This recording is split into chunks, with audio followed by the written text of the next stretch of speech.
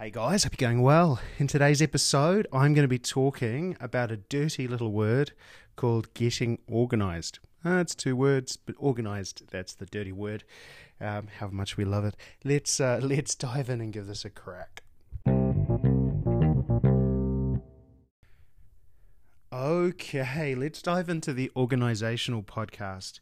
Now, this has kind of come up, and I want to tell you a little story to start this off about myself. So I've kind of been watching how I'm operating at the moment in this kind of chaotic, spinning, awesome mess that's producing some results, but it's getting to that point where it's teetering on over unorganized, if that's a phrase.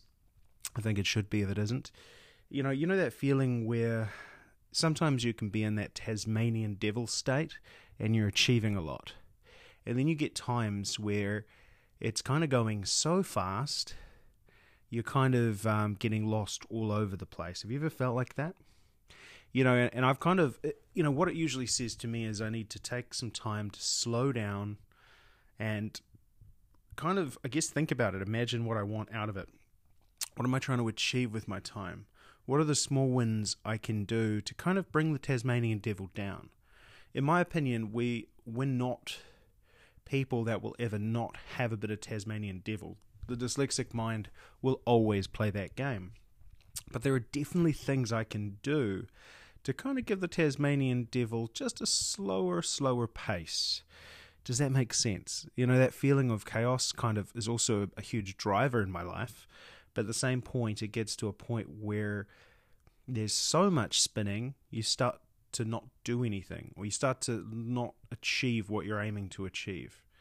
And to a point, I have to trust myself a little bit and know that it'll come out in the wash, or it'll get there in the end. But at the same point, you've got to, I think what I feel is you've got to take some responsibility. So I thought I'd share some of the things I'm doing to both organize my days, but also organize my mind and my health a bit better. Because I think it's important that, and organization's about prioritization, right? If you have no priorities, there's nothing to organize. You just do everything because nothing is more valuable than the next thing. But I'm getting to a point in my life, at the moment at least, where I do want to prioritize a few things. So things I need to prioritize. One is around health. And, with lockdown, it's made it even harder. Well, not really, but, that's a good excuse, isn't it? As I say that, I recheck what I'm thinking.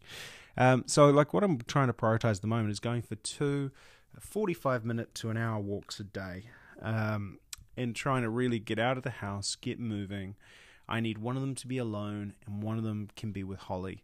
Just to kind of get us moving. Get us a bit less isolated, get a bit more time to think when you're moving and stuff like that. And that's been something I've been really poor at.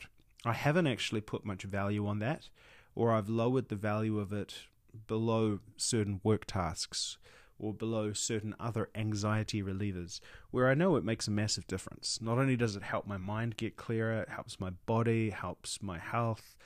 So that's something I'm going to organize into my day. One in the morning and one in the afternoon. I'm not going to put fixed times on them, but I'm going to know how long they are about, and I'm going to prioritize them. I'm going to put them higher on my list. And, how I'm doing that and what's working for me in that is visualizing what the end result is. Like, I see myself healthier and with more energy. Lower my anxiety, my energy tracks upwards. So that's something I want to organize into my day. The second thing I wanted to talk about was starting to own my calendar. Now, this is something I see a lot of dyslexics be remarkably poor at because we're bad at prioritizing and organizing. We're all very, relaxed with our choices of priorities. And when I say that, what I'm trying to get across is, if you ever felt that if someone says, "Oh, can we meet at this time?" and they set the time, and if you can make it, you'll do it, even if it impacts other things that you'd planned to do. And we kind of give in to the person across the table to say, "Yeah, I can do that," instead of no. Now, I don't know if that happens to you a lot or sometimes. But I find, whether it's a personal thing, if you're in business for yourself or you're a self-contractor, it's really challenging because you can become very based on what other people want. And over the years, trying to get down that noise in your day when you're trying to organize yourself is so key. Turning off notifications on your phone, turning off those little email dings, putting an out of office on your email to say I'm unavailable. I'll be checking my email a couple of times a day. Different things like that we really struggle to do because it feels like we're letting the person down who's emailing us, which is hilarious. But in the grand scheme of life, it's actually just giving them clear communication about what's happening. So, what I'm going to be doing is I'm going to be setting that email out of office responder to say I will be checking my emails between here and here. If it's urgent, use this channel. If not, that's okay. But I'm trying to give my brain a bit of a chance to rest when it comes to responding to emails, because you can get so reactive in your inbox and you can feel so unorganized, and it's so much easier to sometimes get lost in your inbox because, responding to emails can be just such an easy win. A lot of them are very small actions, and you do them and you win. You feel like, wow, that's a little tick in the box. I did another email, I solved it, it's moved on, carry on with life. But what also happens is you start to become the slave to external stuff, and you can't actually ever own your organization or own the direction of what you're doing in a day or a week or an hour even. So that's really going to be a big key for me, is getting a lot more active in my emails and allowing what people find time in my diary for. Like, it's got to be something of value. I've got to own that. So that's really important. And if it does take me longer to get back to people, I'm going to be okay with that. I'm going to say to myself, I'm okay with that. The second thing to really look at that's really, really important, or the last thing I wanted to talk about, is time blocking in my calendar. Now, this is something I've known about. And how many things in our lives do we know about for 10 years before we ever do it? A lot. The answer is a lot. And one of the things is time blocking. And so with I've got a couple of businesses, and I want to make sure that I can put enough time into them while putting some time into my health, while putting some time into being creative, which is very, very important to me, and while putting some time into my family as well. So, I need to make sure that there's a certain amount of blocked time, but it's also not so regimented I won't follow it. Like, what I do know about myself, if it's too regimented, I will lose interest in it quickly.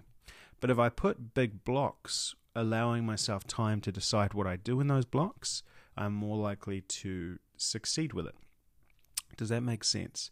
So what I mean by that is, for example, on a Friday, I stop work at 3. So 3 to 5 is, I call it reflection time. Potentially it could be having a beer and relaxing time, but I block that time out of my calendar. No one can book a meeting. It's done. That's probably the best blocking I do, which is hilarious. That part is the one I'm good at.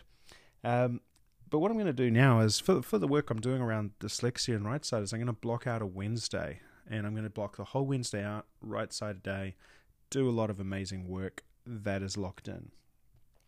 For the other business, I need 2 or 3 days, so I can block out Monday, Tuesday, Thursday for that.